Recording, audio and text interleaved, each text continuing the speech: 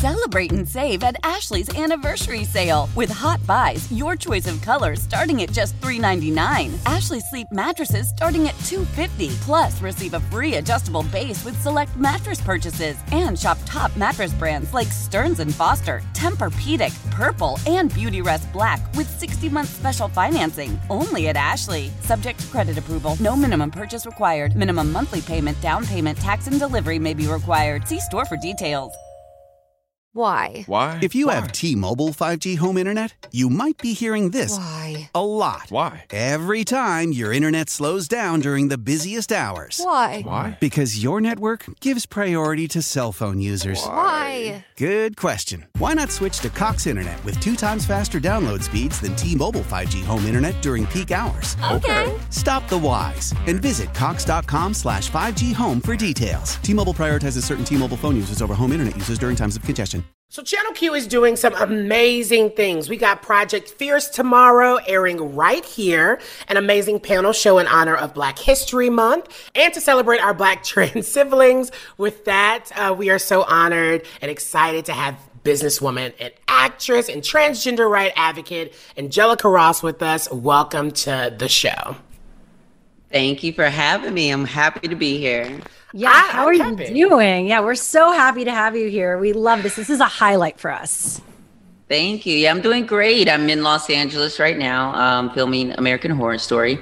But I'm, busy because I'm also have meetings. I also, as you may have heard earlier, I'm under a development deal. So I'm developing scripted and unscripted content. So we're actually meeting with all these networks now and hopefully creating a little bit of a bidding war because, I'm creating some great TV shows that we got to get out to the people. So, yeah. Well, honey, we need to have a conversation because I think it's so good, right? Because when you reflect on 2020 and the crazy year that was, it seems like you were able to even find other creative avenues, right? You were still kind of able to keep the train going.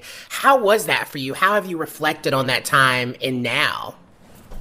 Absolutely. I just basically had to shake myself into don't kind of freak out by the circumstances. What are you supposed to be doing right now? And so, the bills are paid. Okay, I'm okay. Okay, we finally figured out how to keep the mortgage paid, even though I'm not working right now because COVID has shut down everything. Now my home territory is taken care of. Now, I still do what I do, which is lead and try to break through all of the noise to sort of bring focus onto what we should be focused on. So there were so many people asking me, Angelica, are you going to speak up on this or that? Or then it came down to the election stuff, Black Lives Matter protests, Black trans women are being killed every day. There's so many things and intersections that I speak up on, but I was getting fatigued and exhausted with being dragged around the internet on every platform to talk about it. So I basically centered myself onto a platform I call The Turning Point. And we are going to be relaunching again our first episode in March. And that gives me the ability to sort of weigh in on some of the current things that are going on, but also to dive down deep into topics across solidarity between trans and cis women, decriminalizing life in America, from everything from sex work to drug use. We need to have some real conversations and we need to push policy. Yeah. So I'm using my platform to do so when I'm not acting. Yeah. Again, we're talking to entrepreneur, actress, advocate. I mean, you do so much stuff, as you just mentioned. Multi-hyphenate. I guess you could easily feel spread thin. How do you deal with that when you have so much coming your way and you're actually acting on it? You are outputting constantly. I think for the past 10 years, I have been self-therapy/medicating. I don't know which one, but I've been so this is a situation. I'm someone, I feel like I have ADHD. And I have talked to folks like my therapist and we talked about it, but we have avoided medication. I've tried medication and it's incredible because all of a sudden, I'm focused and I retain things and I don't have any anxiety because I'm completing things. But I chose not to take medication. So for the past 10 years, I've been working on naturally coming to terms with the way my mind works.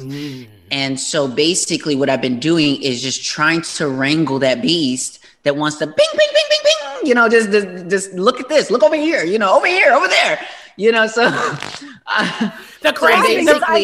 The reason why Shira's falling out like this is because I feel like I've literally just met the black version of Shira. I don't know what's going on here on Let's Go There, but it's literally dealing with Shira 24/7, which we had these conversations. So that's really interesting that there's so much connection there. So, you know, honestly, and using my Buddhist practice, we always say kind of just a basic thing of Buddhism can equip you to be your own therapist because it makes you really look at yourself and your circumstances really clear in the mirror. So with that practice, over 10 years of practicing Buddhism as well, I kind of learned to calm myself and to treat myself better and to say that's enough for today. Or to say like, as long now play instead of work, or to just allow myself to have more balance. So, you know, I have these meetings with these networks. I have my acting. I have to get up. I'm picked up at 5:30 in the morning. So that means, okay, girl, a nap is just what needs to be on your schedule. That's not a luxury. That's what you need. And I think you most definitely do deserve. But I want to go to, obviously, it's Black History Month. How is it different for you this year, right? This country has gone through such an awakening, even though we know, all of us on this know what's really been going on. How have you looked at it differently this year? Well, I looked at it as this. I'm not going to keep coming after folks and telling them what they should and shouldn't be doing. I'm not invested in that anymore. I'm now spending energy on people who are already aligned. They're already in that direction. Their minds and hearts are already open, and we're going to create a synergy, and we just will wait for other people to kind of catch up, because all Black lives matter. And that's period. I love that. Period. Oh, Mary had a little lamb. You know, I feel the same way. And I think a lot of times people, that seems harsh to them, right? They're like, well, why don't you educate?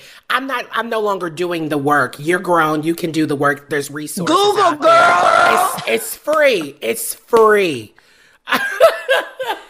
So we want to get into Project Fierce. It's happening tomorrow right here on Channel Q. We'll be back with Angelica Ross right after this. Let's Go There with Shira and Ryan, the new Channel Q. We are back with businesswoman, actress, transgender rights advocate, Angelica Ross, as we get into what's happening here on Channel Q, the takeover. Come on. Project Fierce. What's going on? Tell us more about this. Black trans women is taking over. That's what's going on. It's about time. I mean, Channel, we taking over. It's about time. You know, I think it's so important that we center these voices, right? And I think we have real conversations here on the show because, let's be clear. I am one of the only Black queer voices on this show, and oftentimes the burden can be laid onto my lap. And so I'm so happy that we are literally bringing folks on from different experiences, especially Black trans, women like yourself and the guests that you're having on. Tell us more about what you planned for this moment that we're going to have, this collaboration. Well, we just are, honestly, it just is getting to a point where, like I said, I know that there are a lot of people who are allies already. You know, you got folks like Gabrielle Union out there who are, positively raising an intersectional family and showing that Blackness can be open and accepting. So really just tapping into putting a spotlight on the perspectives that other folks need to learn from, on both the cis side of the conversation as well as the trans side of the conversation, so we can talk about and really get down to the bottom of what the issues are. We need to get past this. We need to get beyond this because there are other things we have to do. So when it comes to being Black LGBTQ plus folks, we got us doing double duty if we fight both white supremacy and homophobia, transphobia, xenophobia within our own community. Yeah. So we have got to get past that so that we can all be rowing this damn boat together.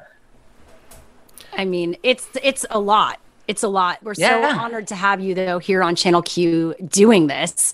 I mean, we couldn't even, like, when we heard about it, we were blown away. We're like, Angelica Ross is taking over our airwaves? What is going on? We're killing it. Yeah. So tell us who's going to be involved. Like, who are the guests, the other folks involved?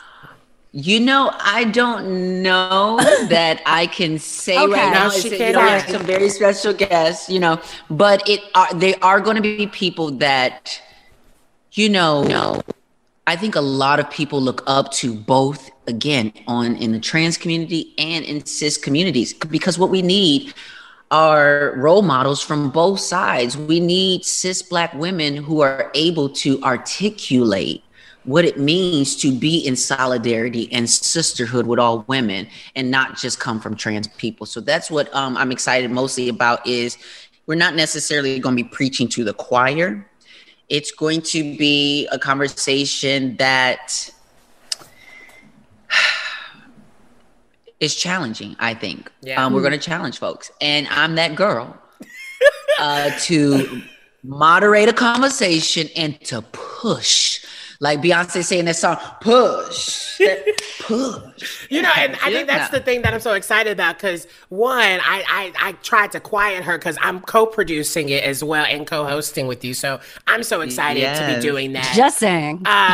But I think for me, oftentimes, especially what I was feeling this summer, was just exhausted of having to educate. And I wonder, someone like you who is an activist, is an advocate, and literally is opening doors and making the table longer for so many people to join.